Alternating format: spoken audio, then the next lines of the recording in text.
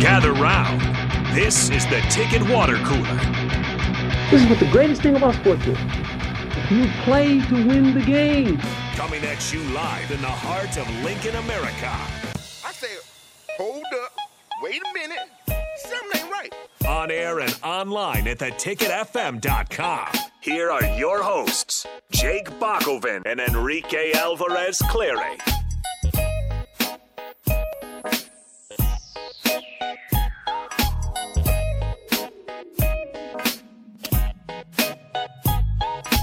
Happy Thursday to everybody out there. This is the Ticket Water Cooler. I usually like to say happy Thursday to everybody in the Ticketverse. So remind yourself, you're in the Ticketverse here. Ticketverse. Rico, you got some Reese's Pieces. I do. Those are delicious. They're delicious. Are probably my favorite chocolate candies. Protein. They're not chocolate. They're just peanut butter. There's chocolate on the outside. No, there's just peanut butter. I'm going to try this thing, which I was going to start last night. I was going to start the new year, but you know how a New Year's resolution goes. I'm going to try to stop eating sugar for 2 weeks. Okay. It's really difficult to do when you work here, though. Yeah, Because there's sugar everywhere. Everywhere. Yeah. Yeah. We got donuts. We've got candy up front. Every day there's more sugar in here, and I want it, but Okay. we'll see what I can do. You do that. Yeah, I'm going to try. I won't. No, yeah. We'll see. I've gained 10 pounds over the last, year and a half, so I'm going to see if I can shed some of that. Okay. Yeah. Only 10 pounds? Only 10 pounds. I feel like I've gained 10 pounds, yesterday. Well, it fluctuates back and forth. Yeah. Yeah. Some of those burritos I eat, I think, are already 4 pounds. That's 10 pounds. Yeah, that's basically 10 That's pound where it burritos. came from.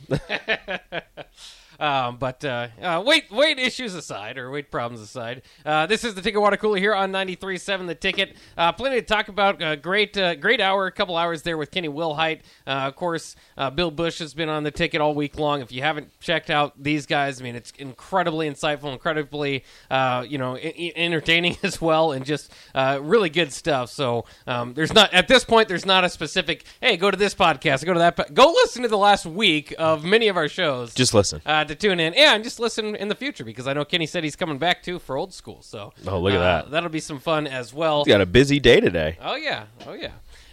He's gonna go play some racquetball first. Ooh. You ever played racquetball? I have never. I've seen people play racquetball. It looks intense. It is. It looks like something I would like to play, or something Yeah. that I'm going to say it looks like something I'd be good at, but I've never done it. We should get a ticket tournament going. I've only played a few times with my dad, and I don't think we played to the right way to the rules necessarily, but I had a blast when we did. I don't know the rules, so yeah, I don't really know. There's certain lines you got to stay in front of. I bet I'd beat Kenny. Hit the ball off the wall. I wouldn't beat Kenny. Probably not. He seems like an expert. He's a grizzled veteran. Speaking of not getting wins, I'm not sure how many wins Nebraska is going to get in basketball. What a transition. My God. Sorry. That's a little rough. Speaking of losing. We have a team that lost we could talk about from just last night. Here you go.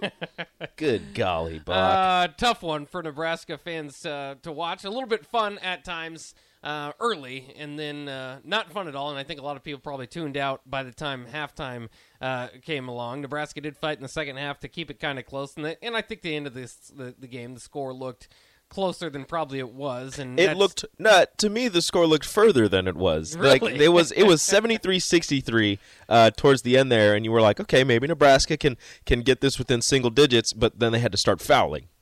Well, yeah, but at the same time... it was a minute and a half, and they were within 10. That's doable. They were down 19 they were down points. They were down 22. 22 at one point. I'm going to be honest, and I love Nebraska basketball. I'm worried that people are going to start looking away. And this comes from ESPN, 88% capacity last night. Yeah. 13,205 people. That's good. That's good. That's really good for a team that was 10-10. Yeah, now 10-11. Also a team that or a game I should say that had to be switched, and they moved was on up to 6 FS2. o'clock. Yeah, I was a little. You know how I watched it? I went to FoxSports.com and they gave me an hour trial to watch FS2, and then I used my girlfriend or my wife's phone, and so you got 2 hours of yeah.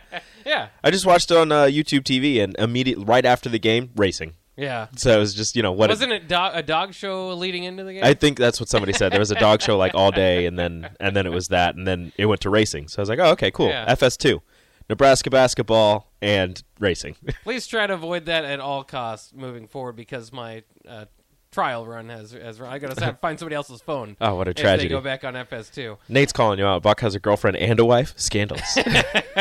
Just don't tell my wife that, but yeah.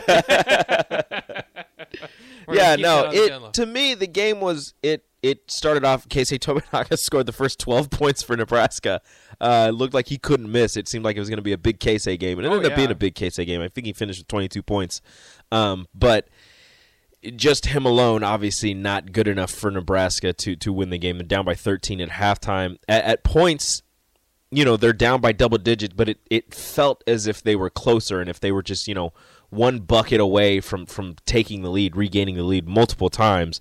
But then you look down at the score, and it's like, it's just good energy from Nebraska despite being down by so much, although Northwestern went on multiple runs that Nebraska just had no answer for. And Northwestern, not one of the better three-point shooting teams in the Big Ten.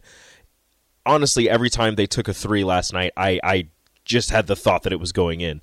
A lot of them were well contested. They did have some open ones, but a lot of them were well contested. Northwestern was just feeling themselves in their second game in 3 days. Well, my goodness, Ty Berry had a career game at halftime. I think it was a career high at halftime, and he finished with 26 points for them, but really couldn't miss coming out of the gate. Along dueling with Tominaga, that was fun. And again, there was that part of the game that was exciting. I think it peaked when Tominaga pump faked like a couple steps past half court, and the crowd wanted him to shoot it. They're like, do it. Yeah, I was like, yes. Honestly, with the amount of shots he was making, it probably would have gone in. Yeah, at least in the first half. We'll never know. But he should have shot it. Yeah, that would have been kind of fun. By the way, did you see? And we're not going to get too far off into this. Did you see why Steph Curry got thrown out of the game last night? Yeah, I did. Did you feel like that was a bad shot for Jordan Poole, or yes. do you feel like no, that's it was a pretty bad much shot. Okay for the Warriors to do? It was By a the bad way, shot. the Warriors won the game after Steph pouted his way out. It was a bad shot. You got the offense. You got the. I think it was an offensive rebound. Yeah. You didn't need to shoot that right away. An open Jordan Poole three. It was an open. That's pretty good. It was an open 5 steps behind the 3-point line. But three. It's Jordan Poole. He hits long bombs. You're not Steph Curry. You're not Klay Thompson. No. Bad shot. I don't care if you're Jordan Poole. You're still not. You're not that guy, pal. I don't care. Hey. He's not. Jordan Poole's not that guy. Jordan Poole is that guy. Off an offensive rebound, 5 feet behind the 3-point line. You're not Steph Curry. You're not Klay Thompson. You're not Luka. Don't do that. Don't do that. You're not Dame. He will do that. Yeah, that's how Jordan he will, Poole and that's why Steph Curry got pissed. Threw his mouthpiece, got kicked out of the game. And the Warriors still won. And then Dylan Brooks missed the free throw. Yeah, but anyways, I thought that was just kind of interesting because I didn't. Anytime, so Steph's now been thrown out of a game 3 times, and all 3 times is because he throws his mouthpiece. Yeah. I think that's still a pretty good ratio, but at some point, maybe stop throwing Steph, your mouthpiece. calm down about the mouthpiece. At least just, you got to. At least he's not throwing a pillow on the sideline that you can punch. He's not throwing it at somebody. Every time he goes to throw it at the stanchion or something, and it ends up hitting somebody. He's just a greatest 3-point shooter of all time. A terrible would be a terrible quarterback. Not good at throwing mouthpieces, as we've learned. But I guess after last night, too, it's kind of a big picture question because there's some guys that could have played better. But I thought one performance that really shined through, or a few of them, Jamarcus Lawrence had to step up. He was 4 of 8 from beyond the arc, second for Nebraska in scoring with 12 points per game. And, of course, 4 of 8 behind the arc is nothing to just kind of throw out there because Nebraska doesn't have a very good 3-point shooting team. If he can come in there and be another option as far as shooting, and from what I heard, that's kind of why he was in the rotation this year, didn't redshirt, is because they liked his jump shooting, and you just hadn't seen that as much this year. He also banged one off the side of the backboard from the corner 3. So, and he's done that a few times. So it's like sometimes I think he just loses it or doesn't completely have the ball in his hand. I don't know what happened there, but I think that's exciting moving forward. Also, Sam Hoiberg played pretty well for what you expect. I have to give a public apology to Sam Hoiberg. I didn't say anything mean. I was just wondering, with him being the third point guard, how much he would actually play. Played 18 minutes, had some great offensive rebounds, some great takes, nice little fast break layup. Yeah. Sam Hoiberg played a really good game. A lot of energy coming off the bench.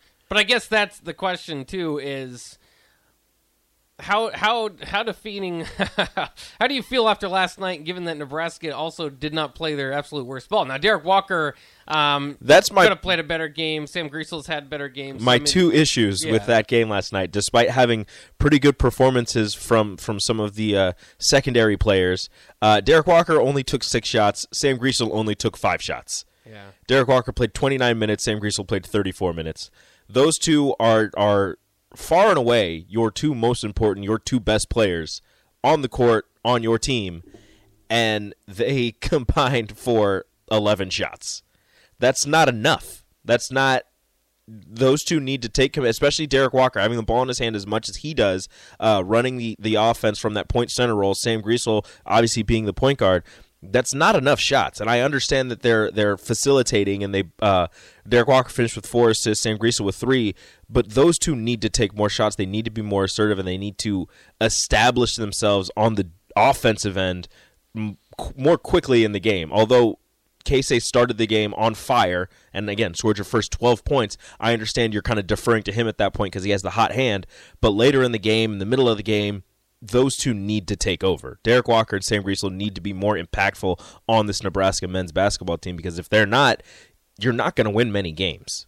Like, I understand you have a Casey Tominaga, Jamarcus Lawrence getting 22 and 12 points each, but Derek Walker with 7, Sam Griesel with 8 is not going to win you many Big Ten games. And of course, it's frustrating, and this is the first. I don't want to get pile on and think that the season's just over, because this is the first game without Bandamel. Okay, so usually it takes a little bit for the team to adjust, fill in those roles, and again, I thought the guys that were asked to step up, some of them did really well. Mm-hmm. Some of the other guys could have had better games, and I think once they play together more and kind of get more into that new role, that whatever it is asked of them on this team, it will be better. At the same time, I looking at a Sanderson's text says, yeah, but the exits looked like a runaway at halftime. And then another text says, yeah, they played hard, but they're just not good enough, kind of simple, unfortunately. I kind of get that feeling kind of hovering over Nebraska basketball. Is and it's just sad. They're going to be right there. They're going to fight. They might even, it might be a good enough product here and there, but at the same time, there's already been, without the injuries, a lot of double-digit losses. And it's tough as a Nebraska basketball fan, because there's, as weird as it is, again, to distinguish normal bad Nebraska basketball from, unfortunately, Hoiberg bad Nebraska basketball. Is a lot of it is just being this type of season where you're just kind of checking out halfway through the season. Now, in years before, Tim Oz had this problem where you just go 12-game losing streaks, and trust me, those aren't any better. But that's kind of the fear here is what might happen moving forward. And the other thing is what did we say when they got to 10 wins? We're we'd be very surprised if they stick at 10 wins for the rest of the season. I mean, they have so many games left, and after those 2 injuries, it seems a lot more likely that they might be stuck at 10 wins for the rest of the season. It's not saying that they're going to be. I mean, there's still some winnable games left on the schedule for this Nebraska men's basketball team, but kind of what the texter said, they're going to play hard night in and night out. They're going to do their best on the defensive side of the ball. The offense the offensive side is the scarier side for me with this basketball team. But if Casey, he's not going to have a game where he starts off, 3 for 3 from deep and is just, making every single shot that he takes for a while. But if you can just get enough offensive production, your defense is good enough to win you some more basketball games. Granted, when you're facing a team that has a guy going 6 for 12 from 3, it's going to be hard to win any kind of basketball game. And like I said before, a lot of those shots were contested. Nebraska was in their face. It was in Northwestern's face for a lot of those shots. And it's not like they were giving up a ton of wide open shots or they weren't, contesting some of Northwestern shots. But it was just that night for Northwestern where it seemed as if damn near every shot they tossed up was going to go in. They were the floater on the baseline. Every time they took it was nothing but net. No matter who it was just automatic buckets. Yeah, and I think another part that kind of stings too is watching some of these programs develop.